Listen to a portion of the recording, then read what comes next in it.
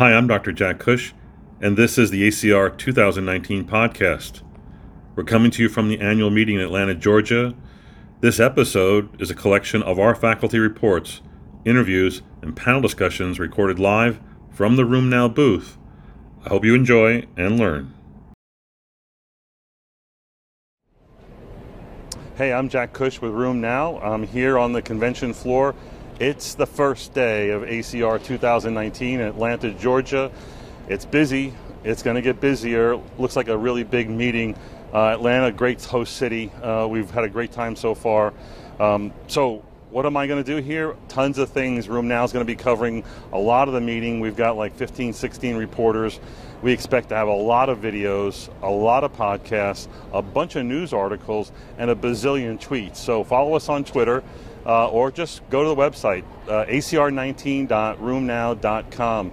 I'm looking forward to some new presentations here. I'll give you three.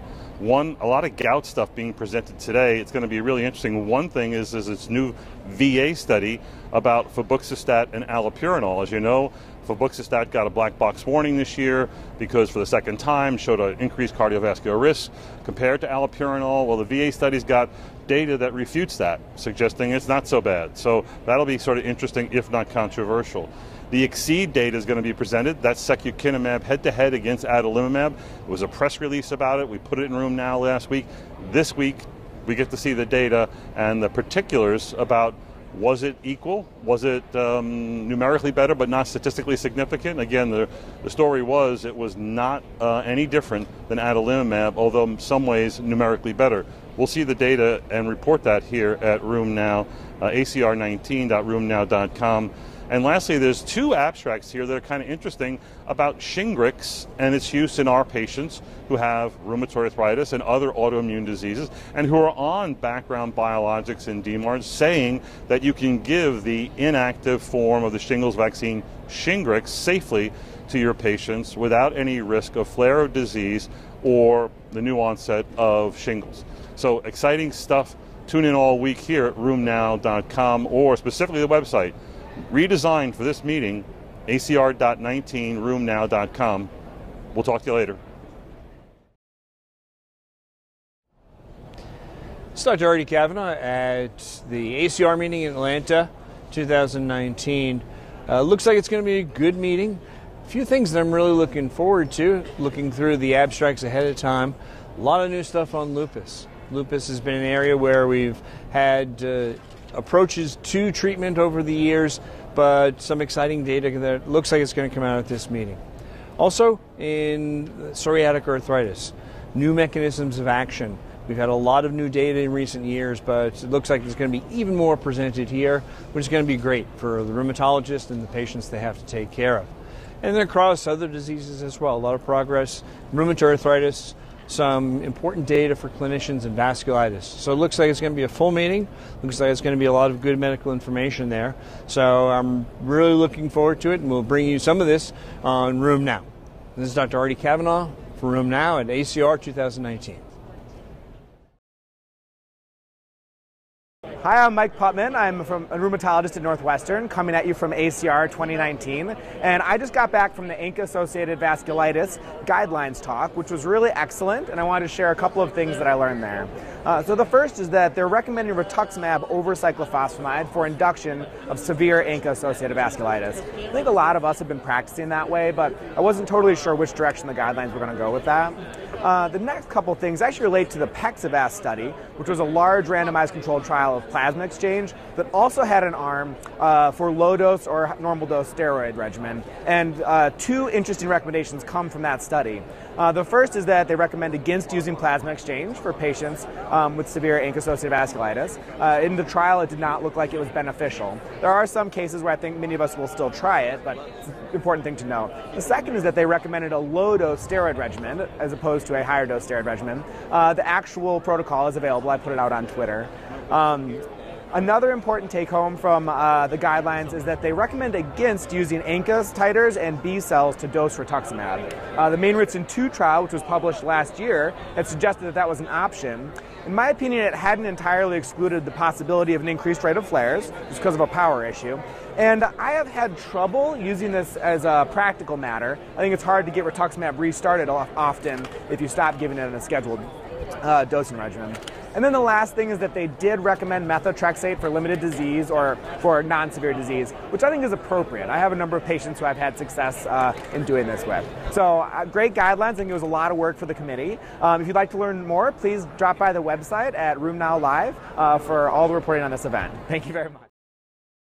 Hi, I'm Dr. Janet Pope. I'm a rheumatologist from London, Ontario, Western University, and I'm here at the RheumNow booth, and this is the ACR 2019 Atlanta. Welcome everyone. I wanted to talk to you about rheumatoid arthritis and use of hydroxychloroquine. We know in SLE for a long time that hydroxychloroquine improves that disease markedly. It's the anchor drug, and it actually prolongs survival and less cardiovascular events in lupus. There are two presentations. One is number 896 by Jorge et al. From the BC and Canada database admin billing, and one number 1891 from Iyer et al. Looking at both major cardiovascular events in RA. One looks also at lupus, but in RA, and they both show a reduction in cardiovascular events for our patients with RA taking hydroxychloroquine. In fact, the reduction might range anywhere from a 15% reduction from the British Columbia database to even a 40 to 60% reduction in major cardiovascular events and the other US big claims database. What does this mean for our patients? We have no guidelines telling us to use antimalarials in RA. We often combine them in use with methotrexate. Methotrexate also has cardiovascular reduction. So I ask you, follow us on @RheumNow and take my survey and tell me if it should be added to the guidelines in RA using antimalarials routinely if no contraindication in RA. Thank you.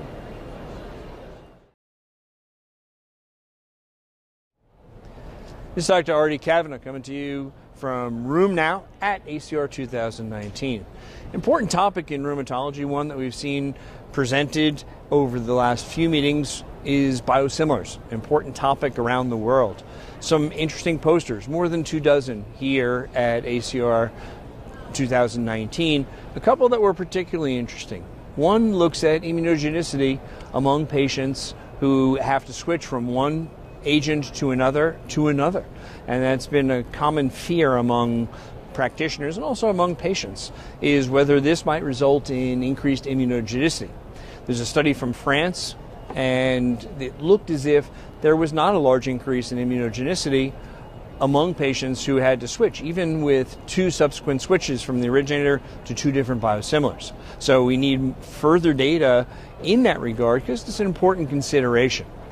Another interesting biosimilar poster wasn't really a biosimilar poster, and this dealt with a biosimilar, CTP13, a biosimilar of infliximab given intravenously, and a subcutaneous version of this, which is in essence a new drug, but a question arises as to whether the regulatory pathway for biosimilars may be a little bit different than if it was a brand new drug, which would have important implications for drug development really worldwide.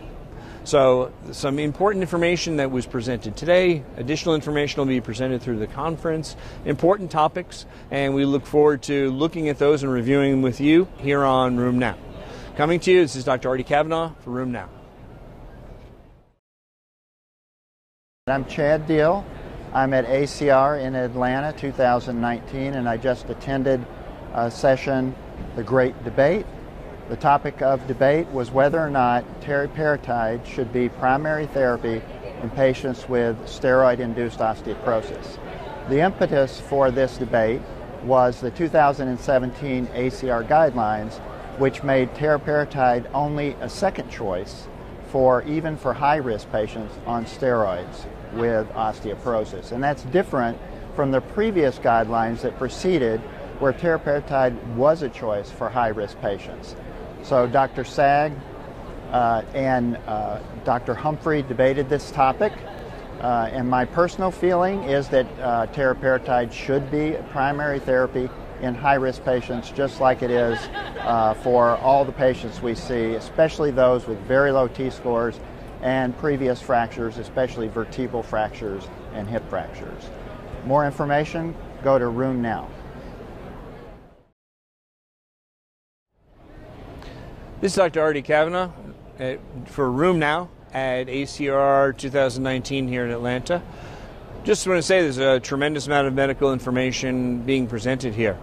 And a great way to review this data and to talk about it with your colleagues and see how that helps you take care of your patients is to come to RWCS, Rheumatology Winter Clinical Symposium, February 12th to 15th, 2020. So please come to that meeting and we'll enjoy the ability to discuss these new data, and we will see you there. Be there. Aloha.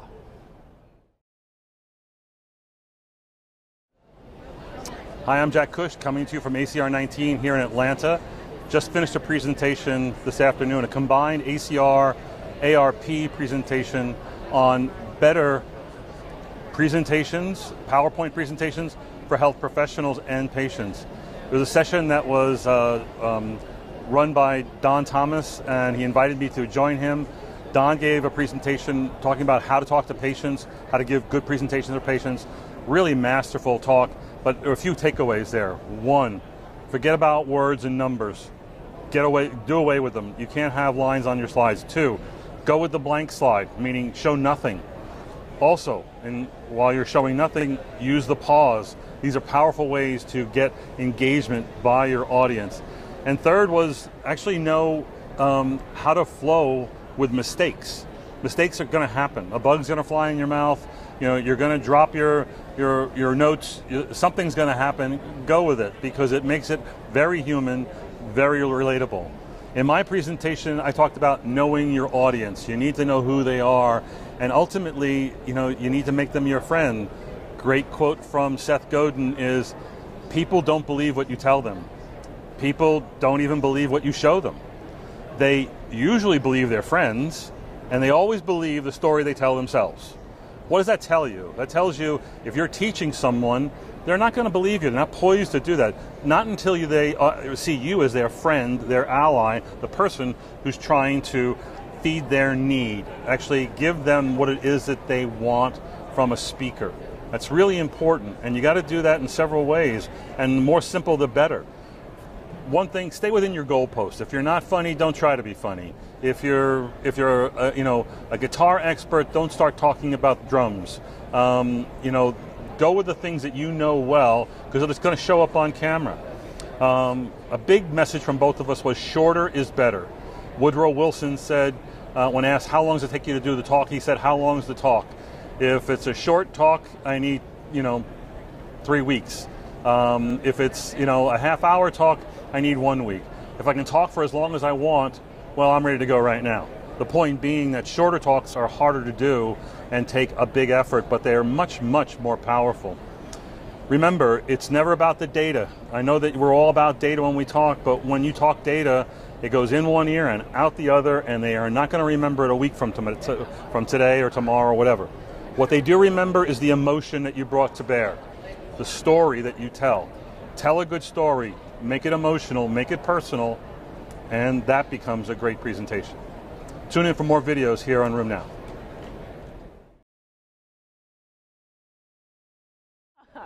Hi, I'm Cassie Calabrese. I'm here at day one of ACR 2019 in Atlanta, and I just left an excellent session on infection prevention in the setting of immunosuppression with 2 talks, one by Len Calabrese from Cleveland Clinic on immunizations, and another from Robin Avery from Johns Hopkins on pneumocystis prophylaxis in patients with rheumatic diseases. Takeaway points and pearls from the immunization section were flu shots are very important, and all of our patients should be getting a seasonal flu shot every year. There are very few contraindications to seasonal flu vaccine. If you have egg allergy, you can have a flu vaccine. If you have anaphylaxis to eggs, you can still have a flu vaccine. The only true contraindication is anaphylaxis to previous flu vaccine, or if you've had Guillain-Barré in the setting of a previous vaccine. Pneumococcal vaccine series is confusing to remember. It's C-level data for administering the prime boost pneumococcal vaccine series in our patients, which is a conjugate pneumococcal vaccine followed by a polysaccharide vaccine. But this is what is recommended and what we do in our patients. Lastly, Shingrix, the new recombinant zoster vaccine, which is highly effective. Over 90% effective at preventing shingles and herpes zoster in post-herpetic neuralgia. Studies have not been done in patients with rheumatic diseases, and there is theoretical risk of disease flare in the setting of this vaccine. We await further data. There's some great abstracts here looking at this, including one by Mike Weinblatt, which was originally presented at EULAR with several hundred patients who had underlying autoimmune diseases and received Shingrix, and there does not seem to be a significant safety signal in terms of flares or increase of adverse events.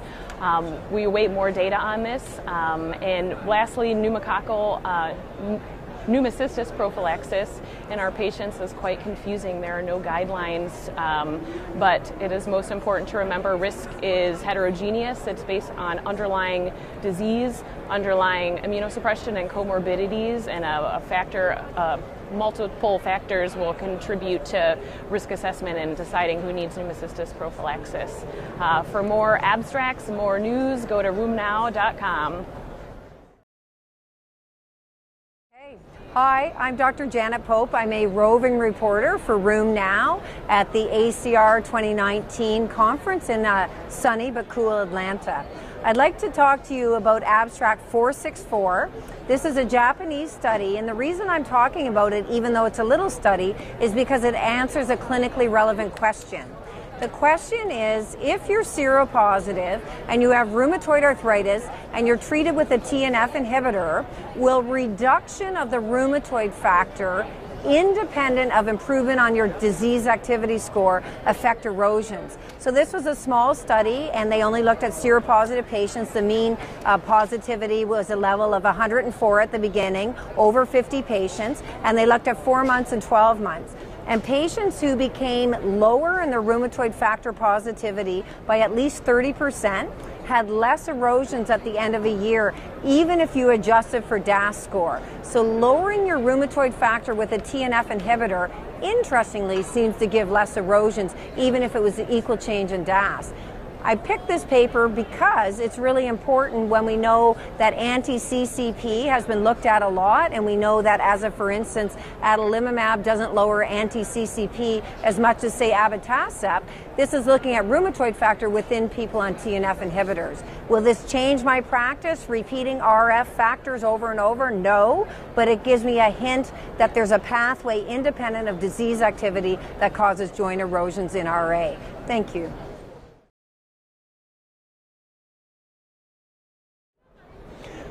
Hi, I'm Mike Putman, coming to you from ACR 2019, reporting for RheumNow. Now, I wanted to talk briefly about the ACR Urine Review today. It was a wonderful lecture, and the SELECT monotherapy trial came up. Now, with trials like this, I think there's something important for you to remember. That trial was run on patients who were methotrexate non-responders and went on to either continue methotrexate or get upadacitinib. Now, the implication when you hear the trial discussed is that upadacitinib was better than methotrexate. However, this is in a population of patients who already didn't respond to methotrexate, so it's not surprising that a new drug would perform better than the old drug that already wasn't performing. It's a very different question than saying, I have a patient with rheumatoid arthritis, should I give them methotrexate or upadacitinib? In a blank slate population, it may be that they're equivalent, may be that methotrexate even works better than upadacitinib. We're still waiting for a trial that's going to assess that question. I think it's important to remember that a trial assessing a new therapy in non-responders, continuing therapy, doesn't necessarily prove that point. Thank you so much. I hope you're all enjoying the meeting. If you're looking for more information, please go to RheumNow Live. RheumNow. Hi, I'm Cassie Calabrese from the Cleveland Clinic, and I'm here at day one of ACR 2019 in Atlanta. I just left the poster session where there were some very interesting abstracts on treatment of rheumatoid arthritis. In particular, of increasing interest in being covered at this meeting are new JAK inhibitors for treatment of RA, in particular upadacitinib or UPA. Two very interesting abstracts I just saw looking at long-term extension data up to 60 weeks of use of UPA in RA patients who were not responsive to DMARDs or not responsive to biologics. This was Select Next and Select Beyond, the first study by Gerd Burmester and second study by Mark Genovese et al. And they looked at up to 60 weeks outcomes of safety and efficacy in these RA patients. Most interesting to me was the safety profile. These studies all looked at placebo versus 15 milligrams versus 30 milligrams of UPA daily. And as to be expected, there's a significantly increased herpes zoster signal with the 30 milligram daily dose. Almost double, over double actually, up to 8 per 100 patient years herpes zoster with the 30 milligram dose. So looking good, looking effective. No new safety signals noted, but we'll see what comes of this 30 milligram dose and this increased zoster signal. For more, join us at rheumnow.com. Good morning, everyone. I'm Olga Petrina, reporting from the annual ACR meeting in Atlanta. There's a lot of great information presented this meeting, and I wanted to speak about one of the posters, 377, which presents the results of the retrospective study from Stanford University assessing use of TNF inhibitors in treatment of cardiac sarcoidosis. As you all well know, extrapulmonary sarcoidosis can be very challenging to treat. And when it comes to cardiac manifestations, there are not really any FDA-approved treatments. So typically, based on our experience, we use conventional DMARDs and steroids to manage the disease. But what about the patients who don't respond to this therapy? So this particular study selected 70 patients with cardiac sarcoidosis, and 20 of them were put on TNF inhibitor after they failed conventional DMARDs and moderate doses of steroids. Of course, the main question and concern is it okay to treat those patients with TNF inhibitors? And that's the answer that researchers wanted to answer, as we all are concerned about possible exacerbation of CHF or worsening CHF in patients with impaired heart function. So as a result of the study, they showed that patient with pre-existent decreased ejection fraction due to CHF did not experience any worsening of the ejection fraction after being treated with TNF inhibitors. On contrary, all the patients stayed in the same level of EF, around 44%, some improved to 47%, as well as those patients were able to taper the dose of prednisone down below 20 milligram daily. So this study supports use of TNF inhibitors in patients with cardiac sarcoidosis. The study presumes that there shouldn't be a concern for decreased ejection fraction in patients with pre-existing CHF and sarcoidosis. And of course, the future prospective studies will be necessary to confirm this and evaluate the results of TNF treatment in cardiac sarcoidosis more. If you would like to learn more, please follow us on RheumNow and have a wonderful day. Good morning, everyone. I'm Olga Petrina, reporting from the annual ACR meeting in Atlanta. There's a lot of great information presented this meeting, and I wanted to speak about one of the posters, 377, which presents the results of the retrospective study from Stanford University assessing use of TNF inhibitors in treatment of cardiac sarcoidosis. As you all well know, extrapulmonary sarcoidosis can be very challenging to treat, and when it comes to cardiac manifestations, there are not really any FDA-approved treatments. So typically, based on our experience, we use conventional DMARDs and steroids to manage the disease. But what about the patients who don't respond to this therapy?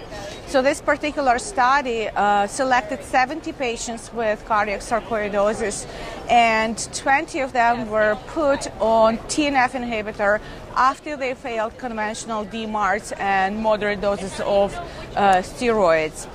Of course, the main question and concern is it okay to treat those patients with TNF inhibitors? And that's the answer that researchers wanted to answer, as we all are concerned about possible exacerbation of CHF or worsening CHF in patients with impaired heart function.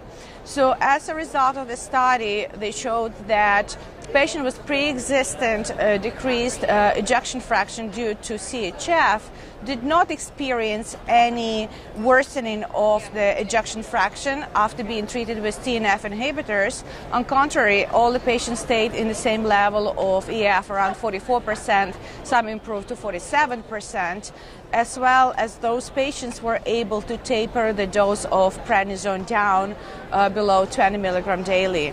So this study supports use of TNF inhibitors in patients with cardiac sarcoidosis. The study presumes that there shouldn't be a concern for decreased ejection fraction in patients with pre-existing CHF and sarcoidosis. And of course, the future prospective studies will be necessary to confirm this and evaluate the results of TNF treatment in cardiac sarcoidosis more. If you would like to learn more, please follow us on Room Now and have a wonderful day.